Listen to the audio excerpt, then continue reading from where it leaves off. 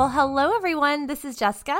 And this is Caitlin. And this is the Calling All Spirits podcast. How are you, Caitlin? I am sore. I was on my feet way more than usual yesterday, but it was a lot of fun. I got to go to Fredericksburg, Texas. Woke up way before dawn to get there on time. But Joey and I went to help out with the War of the South Pacific event that they do. Awesome. And it was amazing, and it was interesting to be a volunteer instead of a museum person myself. Yes. And then because when we were getting ready to clear up at the end of the day, like we helped Company K kind of clear everything out, I looked over the fence line and I saw a cemetery on the other side of the road. So after being on my feet for several hours and being in great pain because haven't been on my feet as much with this new job, I promptly went to play in the new cemetery. And then I found out there was another cemetery across the city, the Catholic cemetery. So I spent an extra hour and a half walking around cemeteries. Joey did not join me. He sat in the car and listened to his audiobook because he was done being on his feet for the day. Yes. But I forget how much I'm out of practice with my being on my feet, and then like my ribs will up and get sore. Oh my gosh. Wow. Well, that sounds amazing. Fredericksburg is so beautiful. Like, I love it. It really is. I had hoped to be able to get a drink and maybe like a pretzel or something after we were done. Yeah. But once we left the Pacific Combat Zone and like had finished up over there, it processed in my brain that it was Saturday of Labor Day weekend in Fredericksburg. Right. So there was no parking, and so we drove back through. We had to drive through Austin anyway to get home. We stopped at a different brewery, and I got tacos, and I had a beer, and it was lovely. But it was a lot easier finding parking in downtown Austin than it was in Fredericksburg yesterday. Wow. Oh my goodness. I wouldn't have even thought of that, but you're right. Oh, well, that's wonderful. And what a nice place to spend your Saturday. Yeah, and I got to be helpful because, I mean, I don't know about you, but when I go to like new events or new conferences and stuff, if I have a job to do, I feel a lot less awkward. Yes. Yes. And so being able to go and meet a lot of people and have a reason for being there made me feel a lot better. And so it went beautifully. We made new friends, and we are very likely going to be called out again because we shared how happy we were to be there and they took us seriously. Oh my gosh. And people, we're always needing volunteers. So if you express any interest, you will be called. Exactly. Like, I realized what I was doing as I was doing it, and I couldn't stop myself. So I know we're going to be called back. And it'll probably be harder next time, because this time we had a whole troop of Boy Scouts out there to help set up the pop tents and take them back down again at the end of the day and, like, move them to storage. And I'm like, if we don't have the Boy Scouts next time, this is going to be a lot harder. Oh my gosh. I know. The little bit, well, not real reenacting, but kind of what I did with my job reenacting for a while. Yeah. That was the worst part, was like the tent setup and all that. I just dreaded it. I didn't mind tent setup for that stuff so much as I hated tent breakdown at the end of the day, because like you're so ready to be done when the kids are gone, and then you have to clean up. That is very true, because you're exhausted at that point and you're over it. Yes. You're like, can't I just like, of all the times that we really wish for actual factual bewitched level magical powers is at the end of an event when we don't want to move anymore and we still have to clean up. Yes, 100% agree. Yeah. But that's my drama. I'm sore and in pain. How are you? I am good. I am good. We are just hanging out at the house. My husband has the smoker going. And I thought about in our last podcast on the Claires when we talked about the difference between like Texas barbecue or like, like we are doing the real barbecue. We are smoking. He has been up since 4 a.m. chopping wood and getting it going. So since he started at 4 a.m., that means I got up about 5 a.m. Oh, no. And just kind of laid in bed and was like, oh, really? But no, we are good. And I thought today, since we talked about it on the last podcast, we should give an update on the Ouija board. Yes. Did you or did you not go back and get the very old Ouija board from the antique shop? I did not. And I feel like I'm going to disappoint so many people. And it makes me sad to say that too. But I did go back. Actually, I think I went to look at it twice. Like I went back and and when I held it, I don't know what it is. Now, I don't think it's evil. I don't think anything like that. But just the energy on it, I just didn't love it. There was something that every time I held it, I was just like, oh, I just get a weird vibe from it. And I'm like, do I really want to bring that energy into my house? And so the fact that I kept putting it back, I was like, I don't think this is the Ouija board for me. I think maybe it can go, maybe it's just not meant for me. Maybe it's meant for somebody else. So as far as I know, it's still at the shop, but no, I don't know. It just didn't feel quite right. And like you said in your advice, if you hesitate, don't buy it. And I hesitated twice. So no, I don't have the Ouija board. I'm still on the lookout because I will totally buy one. I just don't think it was that one. That was not the one for me. That's fair. And we talked about it when we were first talking about it, like the older ones that are like made from carved wood. Oh, we would be hopeless in the face of not buying that. But if you're interested in a new one, the what is it? The Oddities and Curiosities Expo or something. That's where the seller that made mine was. Like mine's a new one. Oh, cool. And so it doesn't have a lot tied to it, and it's moved from place to place because it goes along with expos. So it's not like anything can sit on it long enough to get tied to it. So if you want a new one instead of a really old one, you can try seeing when that comes back into town, because I don't know when that's coming back into either of our towns. But I think they went to Houston before they went to Austin last year. Oh, very cool. No, I'm totally into it. Yeah, I would love to have a Ouija board. And it's kind of like you said, if I ever found an old one from like turn of the century, it wouldn't matter what that thing was doing. It could be talking out loud, shaking, flying around the room. I would bring that home. It would come home. Like it would be mine. So yeah, so I'm still on the lookout, but not that one. So I am curious because I'm usually in that area. Like I'll probably keep going upstairs just to look at it and be like, it's one of those that I want it so bad, but something in me is like, no, not that one. And I'm like, okay, like fine. Yeah, that's fair. Of all the things that we have to be able to make sure we stick to when it comes to do as I say and not as I do. No, do as I say and I need to do as I say. If it feels weird, don't do it. So yeah. I know.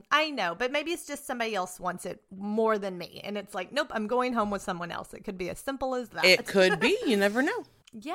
So anyway, there is the update on the Ouija board. But I'm still on the lookout. So if anybody finds one, especially like late 1800s, early 1900s, like send me a link. Unless it's like $400 or $500, then don't break my heart. Don't even let me No, but definitely take pictures and tag us in it so we can at least see it, even if we can't buy it. Please. But anyway, I'm actually excited about this podcast. Yeah, me too. I think this is going to be a fun one. I was one. feeling kind of bad because we had so many things happen with interview cancellations and your kid going back to school and my life going haywire for other reasons. Like, I was feeling really terrible that we weren't going to have a good episode for everyone. And then we realized how many amazing questions we had from people that hopefully y'all will enjoy this as much as we do, because we're excited to answer some of these and to see what the other one has to say, because I really want to know Jess's answer to some of these.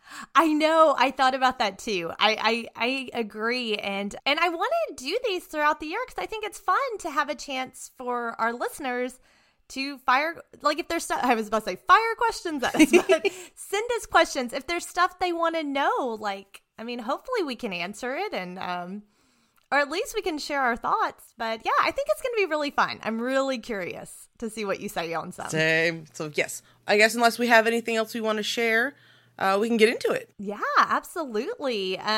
So we'll just start at the top. So one that our listeners sent in the question, if you had to watch one movie every day for the rest of your life, what would it be?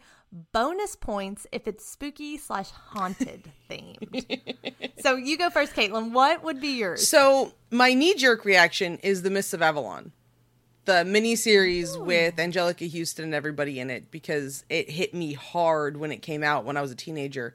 Mm-hmm. But I also never turn it on, so I feel like a more accurate answer would be Hocus Pocus. I love it.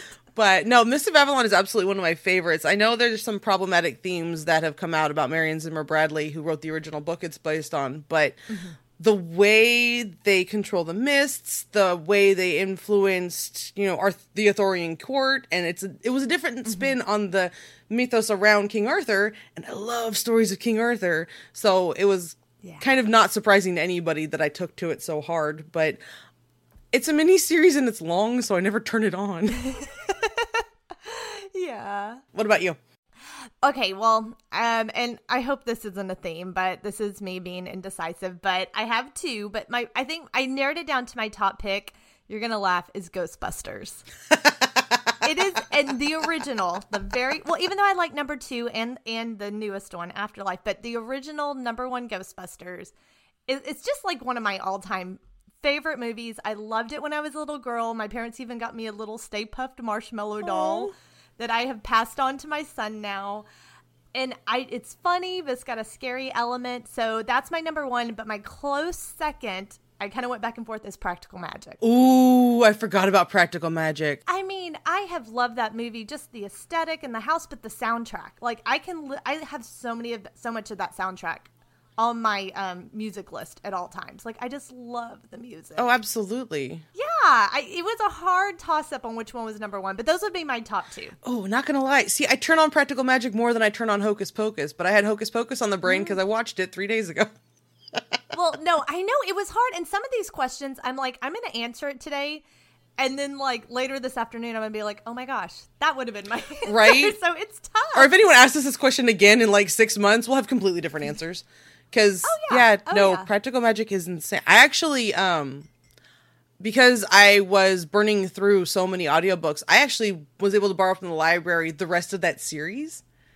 Like the prequels and stuff that are part of the story, and they are surprisingly well written. Like, not surprisingly, like the author doesn't know what she's talking about, but because the stories are so different from the Practical Magic story, you'd think that they wouldn't read the same way, but they all hit the same way internally when you're little. I listened to them. They were really good. Like, she had the story of Maria Reynolds, they had the story of the aunts, and it was so interesting. And it was things like, so, the aunts in Practical Magic, we know that it's Aunt Frances and Aunt Jet.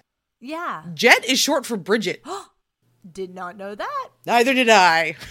Wow. I need to read those because I have to admit, like, I've seen them, but I love Practical Magic so much I was kind of scared if I'd like the others. But that and I need a new book, so that I'm going to look into that. Yeah, they're really good. I enjoyed them a lot. And the story of Maria Reynolds was so not what I expected. Oh, I'm so excited. Like, yay, new book recommendation. Right, yay. Well, that's awesome. Okay, well, that was a fun one to get started with. Yeah. You get to go first on this one, so I'll ask the question. Okay. What is your favorite ghost experiences / spiritual moments, and why? Okay, this is one of the hardest ones to answer because it was like, I've had so many. How do I even pick? So I narrowed it down to my very first experience I had, despite when I was little, because I know stuff happened when I was little, but like as an adult, I had just had my son. I was not taking classes. I was doing nothing. I didn't know I was a medium. I didn't believe I was a medium. And I was driving my son to daycare, and somebody cut me off and I missed my exit. And I'm like, oh, fine, we're going to be late. So I had to go all the way down to the next exit, and it goes right by a prison, an old prison, which you'll know. And I don't know what it was because I wasn't thinking about spirits. I was thinking I'm going to be late to work. But something, probably now claircognizant, said this happened for a reason. I'm like, okay, why did this happen? And I just started getting a download of information. I got a name. I got an age. I got how this person passed. I got they were in prison because they had been a thief. It was just like a download. And at that time, I'm like, okay, I'm making up a story in my head right now. Like, I just thought I was making it up in my head. And I'm like, okay, well, here we go. But it was just, now I know it's claircognizance. That's what was happening. So I got to work and I told one of my coworkers, I'm like, you're going to think I'm nuts, but I have to tell somebody what just happened. And we wrote it all down. And it was a couple of weeks later, we were working on an exhibit about the convict leasing system. And the gentleman I had picked up was named Ernest. And she texted me, she goes, I think I found him. And everything I had said was spot on. Oh my goodness. And I swear I don't think I've had one work that well. It's like, I know. But I would say, and that just blew me away. And that was the first moment I was like, wait, is this real? Like, can I actually do this? And then after that is when I started taking classes much later. So I'd say that was probably the most memorable one because it was really my first one. So There you go. What about you? I've gone back and forth on a couple of these because I have ones like the handprints on the bed that we already shared pictures of. Yes. And I loved that one because it's easy to show evidence of, but it's also like not super provable because we don't know who could have touched the bed when no one was looking. Right. But I kept thinking about it, and I think my favorite one was back in 2020 when I actually had two friends die that year. Both, we're not sure if it was COVID or not because they both died of heart-related issues. So, and we know how COVID has heart problems that can last a long time.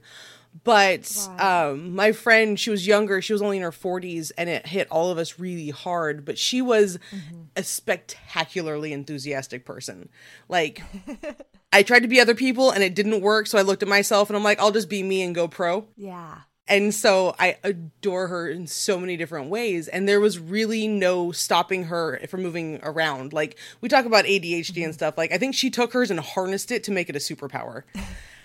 That's awesome. And when she first passed, I wanted to check in on her and see how she was doing. Because it can be jarring when you pass. And it was heartbreaking and heartwarming at the same time. She was there, she was present, she was moving her way around to the different family members and friends who wanted to say goodbye. And like 4 or 5 days later, I wanted to check in on her again. And I swear, she came in just long enough to be like, I'm busy, what? Like, if it's not important, I need to go do other things. I'm like, you know what? Fair play, have fun.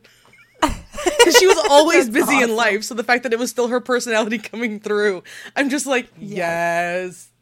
I love you so much. Go on, take the afterlife by storm, babe. Go. I love it. That's beautiful. That's so beautiful. That's a great story. Yeah, I like that one. That's probably one of my favorites, especially the last 5-6 years. Absolutely. Yeah. Oh, without a doubt. Well, very good. Well, it's your turn to go first, so I'll read the next one.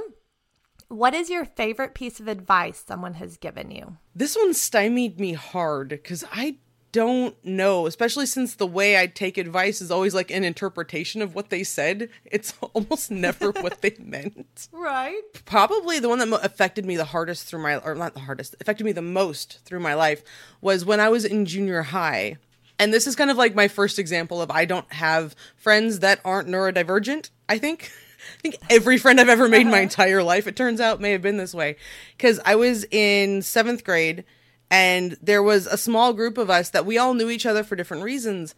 And for some reason, there was like a universal light bulb that all three of us had the same day, but one of them piped up with, there is no such thing as normal. So if you're normal, by default, you're weird, because that's not a thing. So you might as well just be weird. I love that. And that was basically like my core anthem for like life after that. I went through high school the same way, went through college, took on the museum world with like I'm going to pass for normal. Normal's not even real anyway. And if I was normal, you'd all look at me like I was crazy. Oh, what a brilliant piece of advice, though. Like, I love that. And I'm so glad that I got it so young, too. I was like 12, 13 years old. Wow. I mean, how many of us could have used that back then? I mean, it makes me think. I'm having to think of that quote. There is a quote similar to that from Practical Magic. Oh, being normal is vastly overrated and it rather denotes a lack of courage. Yes, that's what I just thought of. That also happened around the same time when we watched Practical Magic. So I had Aunt Frances in one ear and Valerie in the other ear, and it was very much impactful because I didn't want to be a coward and not be myself. And they weren't wrong. Being normal is exhausting because you're trying to figure out what version of normal is normal around you. Because what's normal in California is different than what's normal in Maine versus normal in Florida versus normal in South America or Australia. Like, it's so relative per family and per environment. Like, figuring out how to be normal all the time, I don't have the processing power for that. Yeah, I love that. I think that's so beautiful. What about you? Oh, you know what's funny? This is the one that threw me for a loop, too. Like, I know there's so much. So the one that kept coming to my mind is so simple, but I kind of based it around my advice around my mediumship. And when we talked about this with the Claires, but when someone finally said, open your eyes, when you're reading, open your eyes, don't keep your eyes closed. That just changed my mediumship from here on out. Because that's, for me, it may not work for everyone, but that's probably one of the greatest pieces of advice because that's when I started getting a lot more of my clairs to open. Instead of just being clairsentient, I was suddenly clairvoyant. I was getting claircognizance. It really changed the mediumship game for me. So it's very simple, but the other one that I think changed it too, there were so many, and we're going to talk about this in one of my book recommendations, because I was going through one of my books that has advice. I'm like, you just need to read the whole book, because I couldn't pick one. But I think also, gosh, just trusting that spirit is there, trusting that they're all around you. Because some people, I don't know about you, Caitlin, but I would be sitting in my classes and everybody else in my classes would be like, oh, I feel all these spirits around us. Don't you feel them? And I'd be like, nope. Like I don't feel them. But so I had to learn to just trust they're there and believe in myself. It's all about trusting and believing in yourself and that you can do this. And just it seems so simple, but that kind of changed the game for me, and that we all do it in our own way, and that's beautiful and stuff. But just sitting there and trusting in your own abilities, trusting in your power, and trusting that spirit is there with you. And when it's time to go, they're going to be there. And it, like I said, it sounds simple, but every time I get nervous and it's my turn to read, in my head, I'm like, just trust. And then bam, there they are. So I guess those were some of the best pieces of advice, but I have a book recommendation that has so much more. That's actually really good advice, because opening your eyes can translate to, like, just go ahead and see what you have in front of you. Like, don't overthink it. But also the fact that it's trust yourself along with it, that's super impactful. It really is. And working, yeah, I'm trying to put it in the right words. I think that's the biggest thing, because one of my mentors, who I'm going to talk about her book, she always said she always hears mediums say, I trust the spirit world, but I don't trust myself. Like, I trust them, but I don't trust me. And just learning, like, you got to trust you. You've got the power. It's in you. You just have to believe that.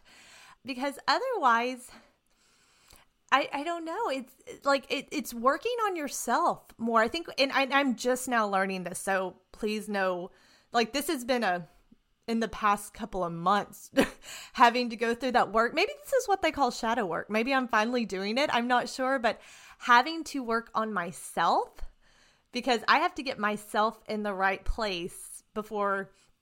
And then that will help my mediumship. All I thought is I just work on my mediumship. I just work on my connection with spirit. No, you got to work on yourself a whole lot to make this work really well. So, I hope that makes sense. I feel like I'm rambling on that, but I hope that makes sense. No, it makes a lot of sense, actually. Like, the analogy that jumped into my head was, it's like a CB radio.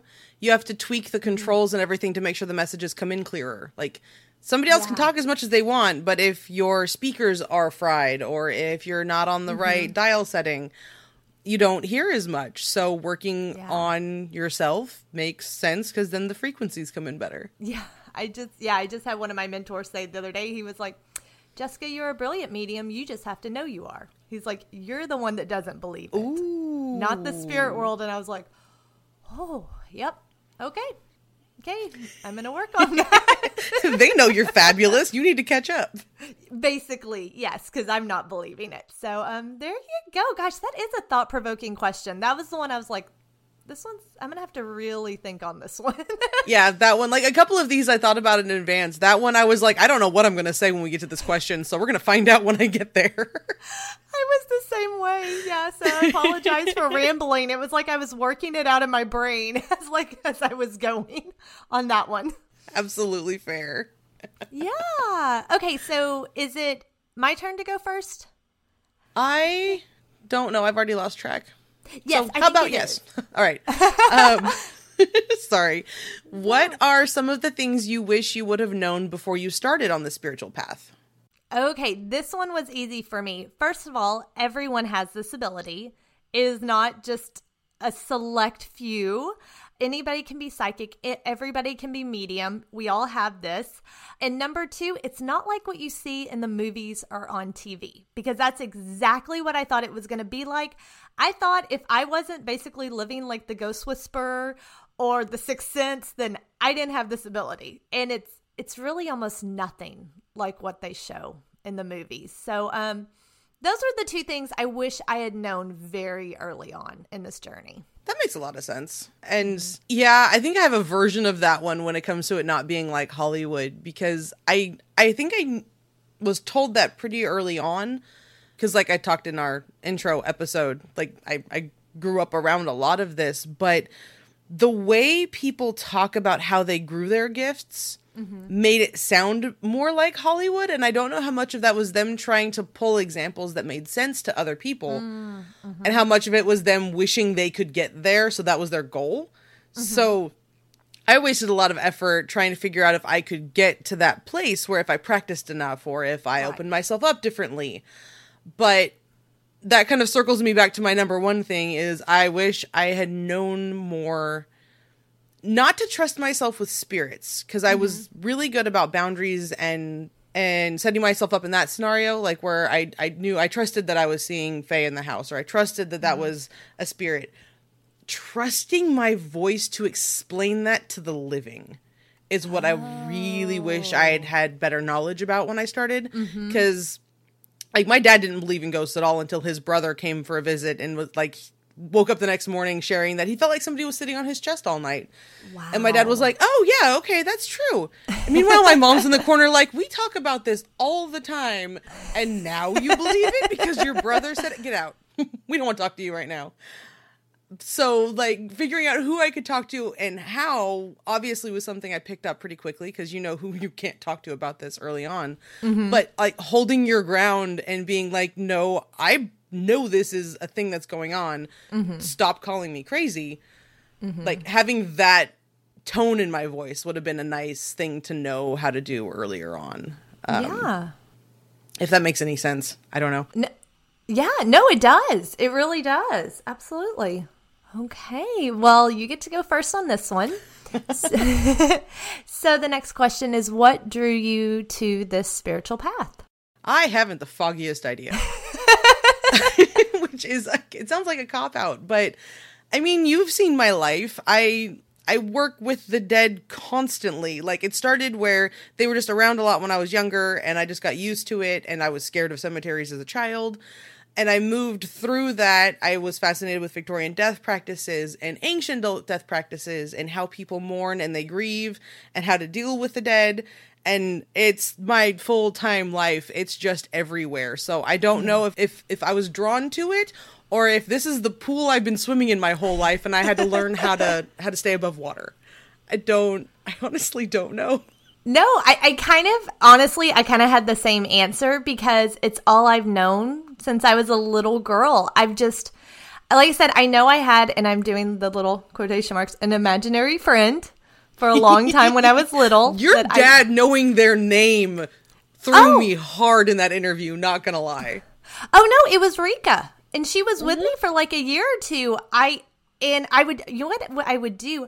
I had a little, I think it was a real phone, but it wasn't connected, obviously. Yeah. But I would sit there and I'd just talk to her on the phone for like hours every day. I was just always talking to Rika. And you knowing her name makes a lot of sense, but when the parents can pull up the name from their memory, those are the ones that like, okay, you have my attention kind of situations. Oh, yeah. And my grandparents, everybody knew because I was always talking to her. And one day, apparently, I just said, okay, she's gone. Like, I just announced, like, she's gone. And they were like, okay. And I never talked to her again, which is so kind of, like, it's really interesting. Like, I feel like I need someone that's really experienced in this to just, like, dive into that whole thing with me. Because sometimes I wonder if she was a spirit or maybe a guide or something like that. But anyway, but that's to say, like, since I was little, I was always fascinated by ghosts and haunted places and the spooky. That's just what I always loved and gravitated towards. So I think it was just a natural progression. I became fascinated with mediumship well before I even knew I could do mediumship. I just thought it was fascinating, and it just continued on. So yeah, I don't remember a time I wasn't interested in this or like a cause. It was just like I was kind of born fascinated with it. That makes sense. And it sounds like with your first experience while driving the kid to school or to daycare, this one also kind of it was drawn to you. You weren't drawn to it. Yeah. And it hit me, I don't even want to say a little later in life, but again, I thought it had to start when you were little and be there with you all the time. But I really feel like we kind of come into our own when it's time for us. And for some, that's when they're really young. For some of the ladies I take class with, they're in their 60s or 70s or 80s. And it's kind of like that's when it's their time to really step into this world. So it's really fascinating. Agreed. When it happens. And like, I think we underestimate how much we put up blocks as we're growing through our childhood. Mm-hmm. And realizing that the blocks are there is part of what I think draws us to try to practice more. Yeah. So like, yeah, everybody may have had it when they were a kid, but then you're learning about it when you're maybe in your 20s, but more likely, like you say, your class is 60s, 70s, and 80s, because you realize that the blocks are there and you're trying to undo them more than anything. Mm-hmm. Yeah. So like, yeah, it's not there through your whole childhood because it was stopped by you for some reason or another. Yeah, absolutely. I didn't see it until I started learning and developing where I know I put up those blocks when I was little. Like, it's kind of those things like going into rooms and not understanding why I was scared to be in those rooms when nobody was there. I just kind of thought I was just a scaredy cat as a kid. And now I know I was sensing spirit like as an adult. And I know I put up a block of like, I'm scared. I don't want to feel this. But that's taken time to kind of like unpack how I did that. And I think that's why even as an adult, and you know this, I'll walk into a room. A lot of times I won't feel spirit. I'm getting better, but a lot of times I won't. And I think that was a defense mechanism I put up as a kid. Oh, yeah, for sure. Because it would terrify me. So it can be pretty terrifying. I don't blame you at all for that. Even when they're not scary, I think it was just like my great grandma and like people that love me, but you don't understand that when you're little. It just feels uncomfortable. And it doesn't help that when you share with your parents or with someone around you and you want to know who the person in the other room is, they have their blocks up too, and they're like, there's no one there, and they start freaking out. So you learn the fear around that on top of the fear you have of who is this person. Exactly. Great question. I like that one. Okay, I think it's your turn to read the question. So, what is your go-to ritual for when you want to bring extra positivity into your life or someone else's life? Okay, I was hoping I'd have a more profound answer for this, like something beautiful like a crystal or this. It's not. When I need to bring positivity into my life, I'll turn on my favorite happy, silly TV show or movie or even a podcast that makes me happy, because I feel like that's the way I can get into a really good headspace really quickly. If I just so honestly, that's what it is. Like when I'm sad, it's like, okay, I'm going to turn on The Office or I'm going to turn on my favorite TV show. And that gets me in a really good, happy, positive place. So that's my go-to.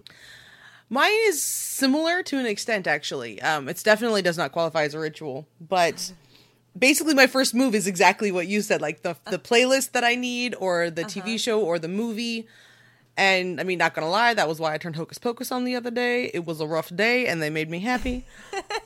But especially if it's a chronic problem, because like if it's just a weird dip day where I'm not feeling stuff, that does the trick, that alone. Yeah. But when it's chronic and it's an ongoing problem, I start checking my space. Like the space immediately around me, and then also my like bedroom space and stuff, because I learned with some toxic people in my life as a child that I had to undo connections to. Somebody sapping your energy can be why you're not in a good headspace. Yeah. And so making sure that there's no one pulling from you or making sure that you don't have like a crack somewhere. It's basically checking my boundaries or my perimeter, so to speak. And so then kind of flooding it with better boundaries. Yeah. To make sure that those are all kind of filled in or that somebody else can't get in. Sometimes it's spiritual mirrors, like deflecting it right back to them. Mm-hmm. But none of that's really done in ritual. I kind of do that in the moment as a way to recreate like the space around me and hold my ground. And I've been doing that a lot with my current house guest. But yes. And I think I kind of do a version of that when I'm trying to help somebody else. Because one of my favorite ones, and it doesn't work as well in Texas as it did in New Mexico, and I'm not really sure why. But when I wanted to protect like the entire apartment complex near campus, Yeah. I had because we had this little courtyard in the middle of our like 1-story apartments. It was a really great setup. I loved it.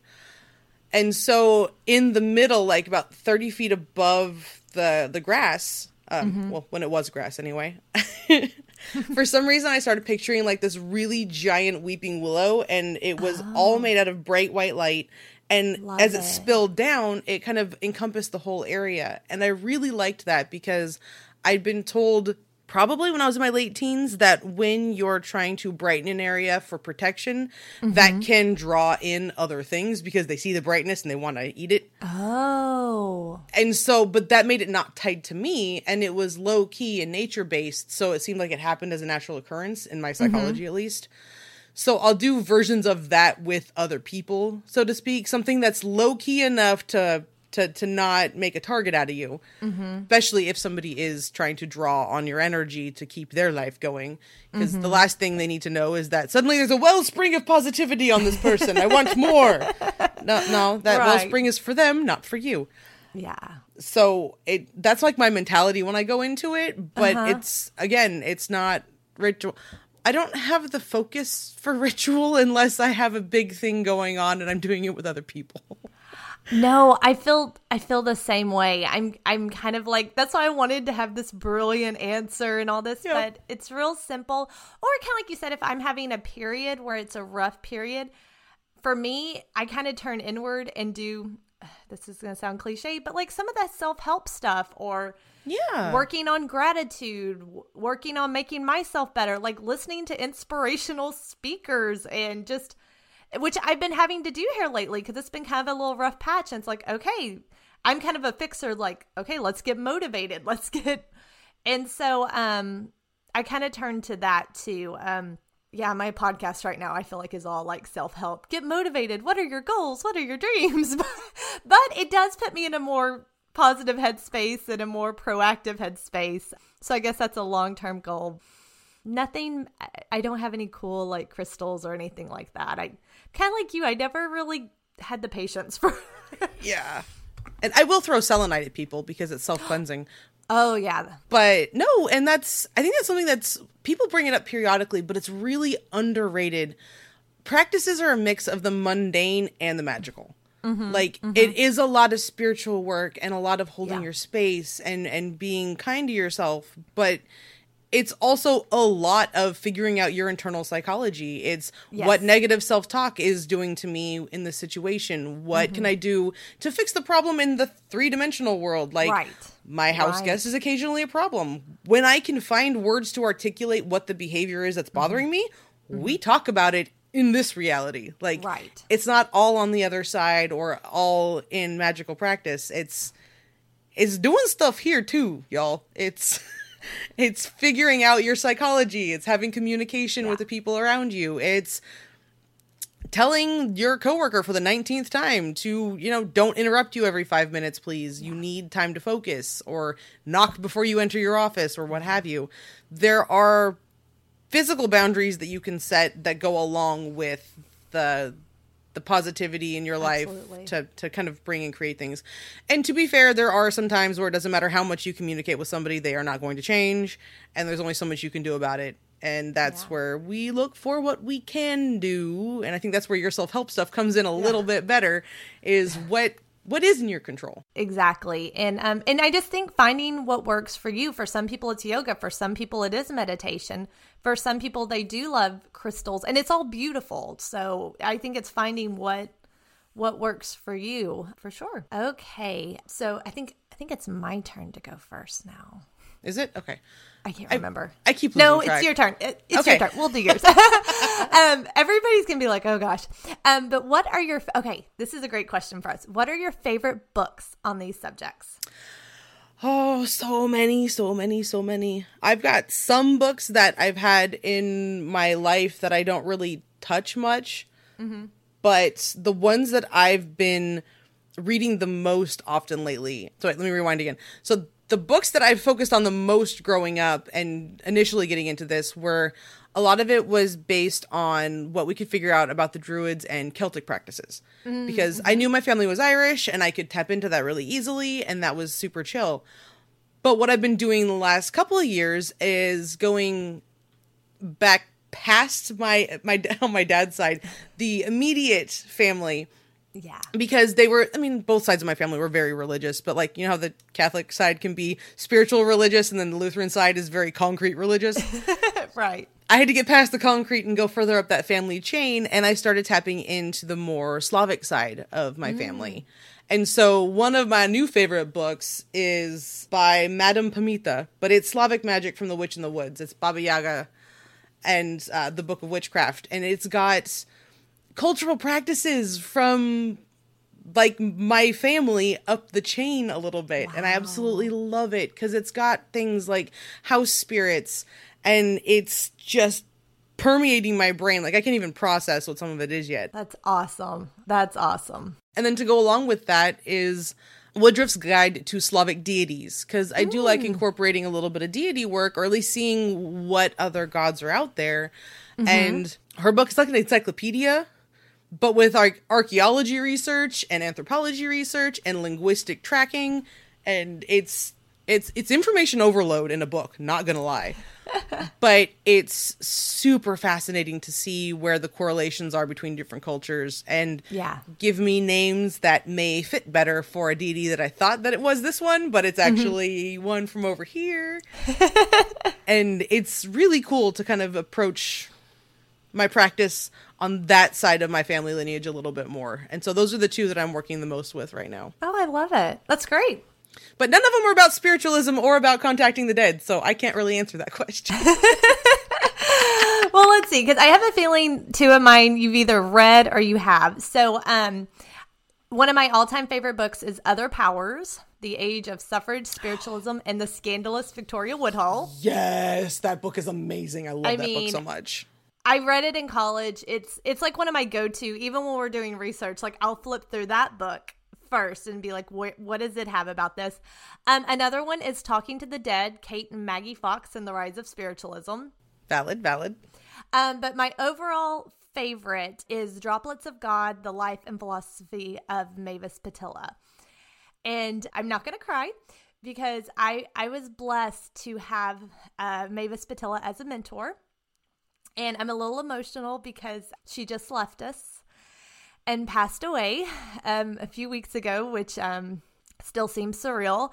She is a legend. She is a true legend. I can't even believe I got to take classes from her. It's just still kind of blows my mind. But when I was looking for advice that I've been given, everything Mavis ever told us was brilliant advice. And I was going through her book trying to pull out nuggets. She called them her golden nuggets. And honestly, Caitlin, I was like highlighting whole pages. And I'm like, well, I can't just read the book. But I cannot recommend that book enough. Droplets of God, The Life and Philosophy of Mavis Patilla. Especially now, and I've read it before I started taking from her, and then after I started taking from her, it just resonated so much more. And so that book is full of brilliant, beautiful wisdom.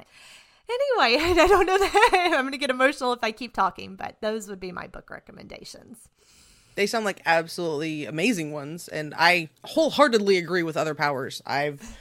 I've been looking at rereading that one actually in anticipation of us eventually covering Miss Woodhull because she's phenomenal.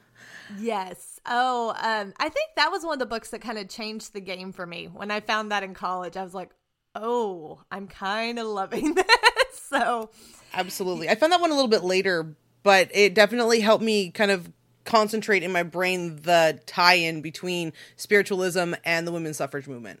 Yes. Like that one coalesced it perfectly in my brain. Yes. And so I think it'll live in my head full time for the rest of my life. Absolutely. Okay. Next question. Number 8. Do you have a favorite type of music or playlist that helps you practice or focus on your craft? This one, it honestly changes. with whatever I'm feeling at the time. I mean, my go-to is always Stevie Nicks and Fleetwood Mac. I mean, Fleetwood Mac and Stevie Nicks, I have loved them since my daddy introduced them to me when I was a really little girl. I mean, so I grew up with them. So that's a constant, probably why I love Practical Magic so much, because Stevie is on that playlist.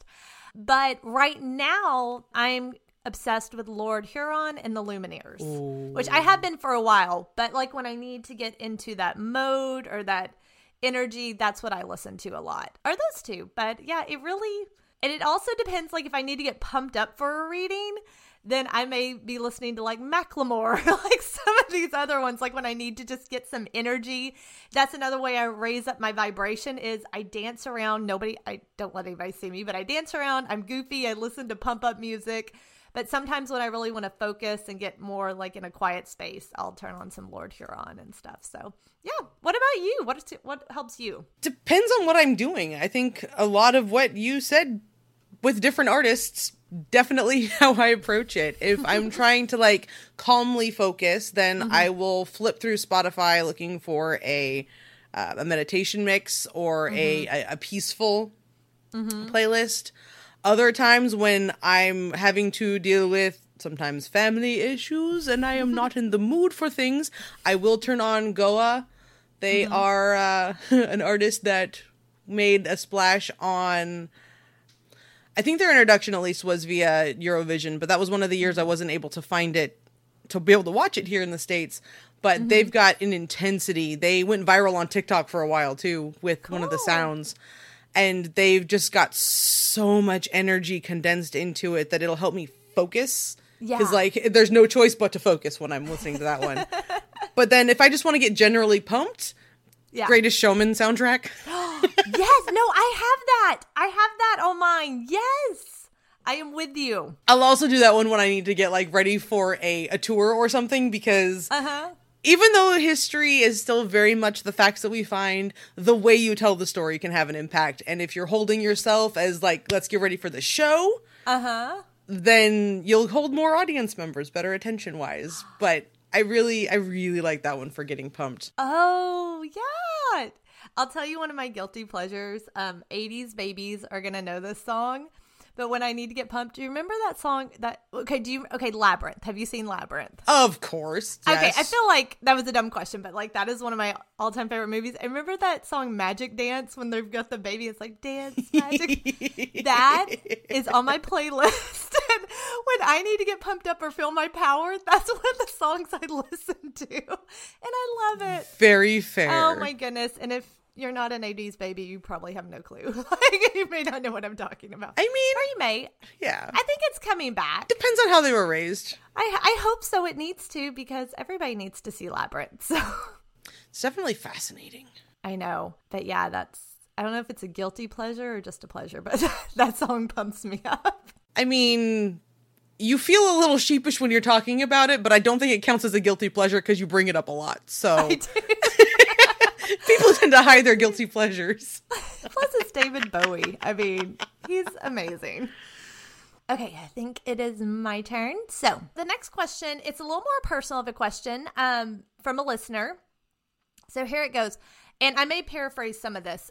When I'm drifting off to sleep and I'm in the space between asleep and awake, often I will hear a man say my name. I was told by a medium that I have a twin brother that never developed in the womb. I knew this and was always had suspicions that he was supposed to have been a boy. So my question is, could this be my brother saying my name or a form of clairvoyance? How can I tune in and find out who it is exactly? Well, yeah, this one's more of an advice kind of question and not really my own personal experiences, but I do think that this one's going to tie back real hard to that trust conversation we had earlier. Yeah. Because no matter who tells you what and how many people you talk to, it's still going to come down to you in your core understanding who it is that's calling you. Yeah. And so beyond that, I would actually kind of not challenge you to question, but I am kind of curious, what is making you question whether or not it's him? Like, Is there something that's making you think that it's somebody else, or are you scared that it's him and you don't want to hear what he has to say? So that would be my response. What do you got? Well, kind of similar. First of all, when the question, is it a form of clairvoyance? If you are hearing it, then it would be a form of clairaudience, unless you're getting a vision with it. If you're hearing it and seeing like a man or someone, then you're using clairvoyance, but it's clairaudience you're experiencing. I mean, I'm kind of like you. I think you have to trust. Could it be your brother? Yes. I would go with, first of all, kind of with the trust. What's your gut instinct? What do you feel? So not based on what someone else has told you. What do you feel in your gut, in your heart? Is that your brother, or could it be someone else? I would trust that, honestly, over somebody else. Not saying they're wrong, but just trust what you really feel. If you feel this isn't my brother, then it probably isn't. It's probably somebody else. And how can you tune in to find out who it is? I would say, and this is kind of a bigger conversation, so I don't want to take up too much time, but it's kind of sitting in that quiet space, sitting with yourself. Sometimes we call it sitting in the power, and just clearing your mind. And who do you feel it is? Who are you feeling around you? And I know that's kind of vague, and I know this person, so I can talk to him more, but it's to tune in. It's just sitting in a quiet space with yourself, just kind of clearing your mind. And I hope that makes sense. No, yeah, I would absolutely say, for practical advice on that theme, is whatever you can do to put yourself in that space between asleep and awake, but don't lie down in bed, because then you might fall asleep. Like, you want to be able to, if there's music that you play when you're going to sleep, or if there's incense you light, or a diffuser that you have that sends a scent into your room, kind of like be in a darker space, physically, like turn lights off in your room. Don't go into a dark headspace. Sorry, to clarify.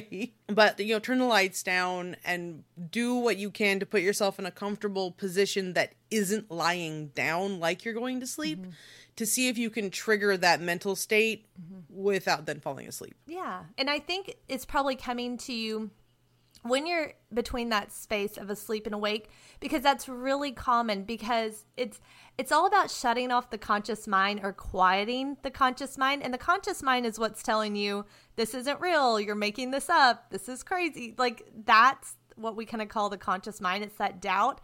And when we're falling asleep, that conscious mind gets really quiet, because it's kind of closing down.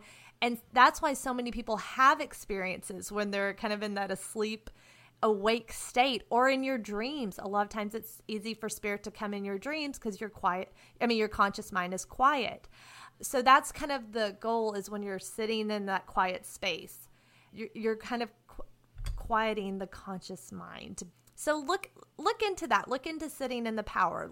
And that may help. For sure. Now the last... I think you have the last question. Yeah, very last one. Yeah, so the last one we're going to cover today is, why do you think that contacting the dead and placing so much emphasis on death practices and the afterlife have been such a pinnacle part of the ancient world since we started recording history? Ooh, this is the one I really wanted your thoughts on. So this is merely my opinion. I feel like it's always been about how people deal with grief and losing a loved one. It's a way of mourning the ones that we have loved, and just believing that there's more to this world. But emphasis on the death practice, you see this in the ancient times, but you see it in Victorian mourning, you see it today. I think it's a way to honor our loved ones, but I think it's all about grief as well, and kind of dealing with that. What do you think, Caitlin? I'm really curious. I think you're probably on to most of it, because my take on it is that it always has to do with the way we grieve, no matter how you pull it away, is because the only reason that you'd be contacting somebody who has passed and it's not because of grief, it's because you also subscribe to the belief structure that when someone dies, they have access to more knowledge on the other side, and you're trying to get more understanding of the universe. So because we're not even the only creatures who mourn, like, we see elephants grieving the past, the family members that passed. We see, I believe, chimpanzees and all kinds of other animals have that need to have the ritualistic mourning, even if they don't have the same accoutrements that we do. It gives me that kind of back and forth conflict is how much of it is for grief and mourning and how much of it is because we have an instinctive and intuitive knowingness of what's on the other side without being able to articulate it. Yeah. And we're constantly trying to find a way to articulate it. So I go back and forth on which one it is. Could be both. I don't know. Yeah, I think you're right. I think it very well could be both. When I was thinking about this question, I feel like it was even easier in the ancient times because I feel like now when it comes to the afterlife, there's, and correct me if I'm wrong, it's almost like we have so much more coming at us. Maybe as science evolves and we become more scientific, it's like, well, that's not real. It can't be proven scientifically. Like, I feel like there's a lot more coming at us that it can't be real. It's not real. And back then, I feel like people were just able to believe and just, I don't know, does that make sense? It was almost like it was easier to believe that there was an afterlife or to know there was.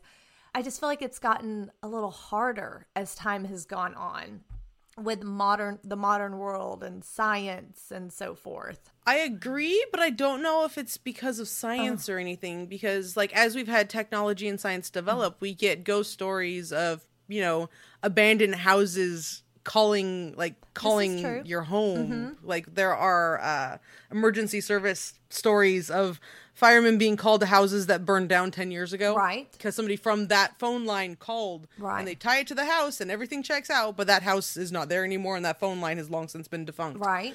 So technology itself, as a result of science and different scientific things, they've given us a lot more and a lot less, like you said, because we have to prove it. Yes. But at the same time, it gives opportunities for the spirits to come through in different ways. True. So, and I'm always convinced my phone is possessed. You can ask anyone because it never wants to do what it's supposed to. And that is just my life.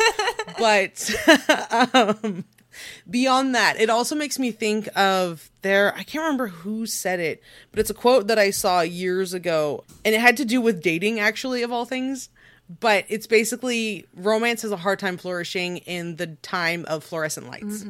And because we have better lighting and we can prove that there is, in fact, no one standing there, even though we saw a shadow a minute ago, it's easier to convince ourselves of things that aren't there instead of having to trust and like, yes, I got rid of the shadow because I turned the lights on.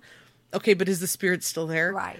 We often skip that second part because we've been able to calm our rational mind and like, okay, we're good. It's fine. No one's in the house. But that secondary kind of niggling in the back of your brain of it's still there, it's still there, it's still there. It's easier to convince ourselves of it now than it used to be. And I think that's part of it. But I also think that it's not there because of science. Right. Right. I feel like I've talked myself into a circle. Sorry. No, and I think it's a wonderful, thought-provoking question. Absolutely. And I love those because I don't think there is one right answer or there is one reason. I don't know, it makes you think. Yeah. And I mean, the more we know, the more we kind of realize that we still don't know anything because like when it comes to medical stuff, and especially meds that help with our state of being, but sometimes your dosage for things for like diabetic meds is different than it should be for someone of your height and age and size because your body processes it differently. So we're learning that the body does different things when you go on psychological meds. You have to, different meds do different things to different people and there's no real accounting for it. Right. So depending on how you look at the changes in scientific discovery, it sabotaged the spiritual world, but it's also kind of proving that we still don't know much. Yeah. No. Well, very cool. This was fun and I really enjoyed it. And if anybody has questions they want us to answer, please send them in to us and we'll do more of these episodes in the future. And if we answered a question and you think you have a better answer to that, let us know. Or if you have advice like, hey, I've got advice on, I don't know, how to tune in a little easier, anything like that, let us know. We are always open to feedback. Yes. I mean, much like the scientific process, we know what works for us. We don't know what works for you, but what works for you may be super helpful to a different listener. Absolutely. And I think that's the whole point, is to help people and get the information out there. Absolutely. Well, very cool. Well, I feel like I learned a little bit more about you, Caitlin, even stuff I Same. thought I knew. I feel like I learned a little bit about you too. This was fun. This was fun. It all worked out. It was how it should. Absolutely. Hopefully we will have some new and shiny episodes coming at you soon. Yes. Well, not hopefully. We have plans. Like, let's be real. So many topics. Oh, and I want to mention I've had a listener message me about topics they were interested in. And they had some great suggestions. So please, if you're like, I really want to know about this topic, please send those in because we love getting those messages. Please tell us those things because we've been covering our favorite topics for the last few months. And yes, we have plans for a few episodes coming up, but we also may have not heard of the thing that you're interested in, and it will trigger a whole new hyperfixation for us that we can absolutely deep dive into. We would be thrilled to see what y'all are interested in learning more about. In the meantime, though, thank you so much for listening, and if you enjoyed this episode, please do us a favor and appease the podcast gods by leaving us a rating and a review on Apple Podcasts or Spotify or wherever you're listening to with podcasts. And while you're there, of course, hit subscribe so that you know when we release new episodes. And as always, like we just said, we want to hear from you. So let us know what you think about this episode and if there are any spirited topics you want us to explore in future episodes. You can find us on Instagram or Facebook at Calling All Spirits Pod, or you can email us at callingallspiritspod@gmail.com. And if you're feeling lucky, you can try contacting us via one of the many ways we've talked about in the past. Well, until then, thank you all for listening. Bye. Bye.